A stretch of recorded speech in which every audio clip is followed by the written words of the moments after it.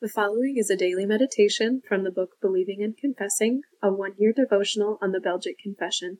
The full devotional is available for purchase at the office of the Reformed Free Publishing Association in Jenison, Michigan, or you can call 616-457-5970 for details. January 18. Revealed by His Word.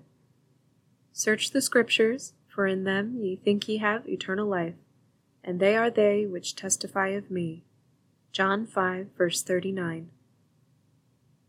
The chief form of revelation that God has given to His church is that of the Scriptures, which reveal everything necessary to know and believe concerning God and the way of salvation.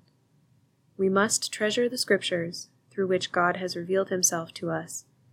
It is so easy to say that we treasure them, but to then give little attention to the Bible throughout the week.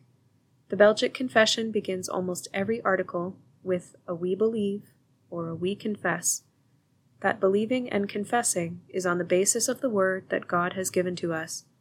So precious this Word of God was to the persecuted believers during the time in which the Confession was written, that they were willing to offer their backs to stripes, their tongues to knives, their mouths to gags, and their whole bodies to the fire, rather than deny the truth of God's Word.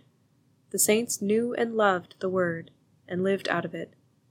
So that the Word will never be doubted or forgotten by God's children, we have it preserved for us in written form by God. We can read it regularly and grow in our knowledge and love of God, living in obedience to His commandments. It is easy to try to twist and distort the teachings of the Bible. We find that despicable behavior taking place in churches throughout the world, and tragically, it is easy for us to fall prey to the temptation to try to justify our own sins by twisting the Word to allow us to live according to our own pleasure. The Bible reminds us that we are liars, and we need to submit to the Word that has been preserved in written form.